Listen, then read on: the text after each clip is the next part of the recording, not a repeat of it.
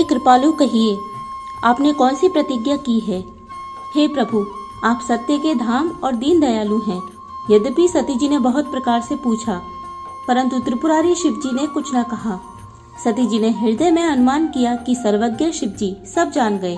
मैंने शिव जी से कपट किया। स्त्री स्वभाव से ही मूर्ख और बेसमझ होती हैं।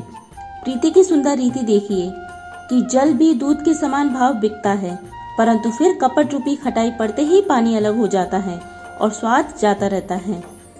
अपनी करनी को याद करके सती जी के हृदय में इतना सोच है और इतनी अपार चिंता है कि जिसका वर्णन नहीं किया जा सकता। शिव जी कृपा के परम अथाह सागर हैं। इससे प्रकट में उन्होंने मेरा अपराध नहीं कहा। शिव जी का रुख देखकर सती जी ने जान लिया कि स्वामी ने मेरा त्याग कर दिया और वे हृदय में व्याकुल हो उठी। अपना पाप समझकर कुछ कहते नहीं बनता, परंतु हृदय कुमार के आव के समान अत्यंत जलने लगा।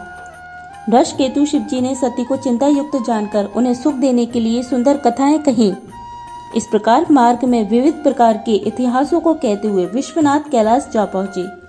वहां फिर शिव जी अपनी प्रतिज्ञा को याद करके बड़ के पेड़ के नीचे पद्मासन लगाकर बैठ गए। शिव जी ने अपना स्वाभाविक रूप संभाला। उनकी अखंड और अपार समाधि लग गई।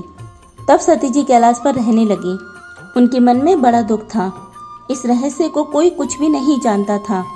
उनका एक एक दिन युग के समान बीत रहा था। सती जी के हृदय में नित्य नया और भारी सोच हो रहा था कि मैं इस दुख समुद्र के पार कब जाऊंगी। मैंने जो श्री रघुनाथ जी का अपमान किया और फिर पति के वचनों को झूठा जाना, उसका फल विधाता ने मुझको दिया। जो उचित था वही किया, परंतु हे विधाता, अब तुझे यह उचित नहीं है जो शंकर से विमुख होने पर भी मुझे जला रहा है। सती जी के हृदय की ग्लानि कुछ कही नहीं जाती।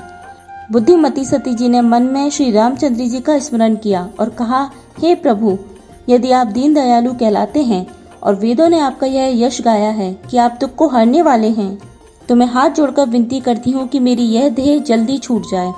यदि मेरा शिव जी के चरणों में प्रेम है और मेरा यह व्रत मन, वचन और कर्म से सत्य है, तो हे सर्वदर्शी प्रभु, सुनिए और शीघ्र वह उपाय कीजिए जिससे मेरा मरण हो और बिना ही परिश्रम यह असह्य विपत्ति दूर हो जाए। दक्ष सुता सती जी इस प्रकार बहुत दुखित थी। उनको इतना दारुण दुख था कि जिसका वर्णन नहीं किया जा सकता। 87,000 वर्ष बीत जाने पर अविनाशी शिव जी ने समाधि खोली।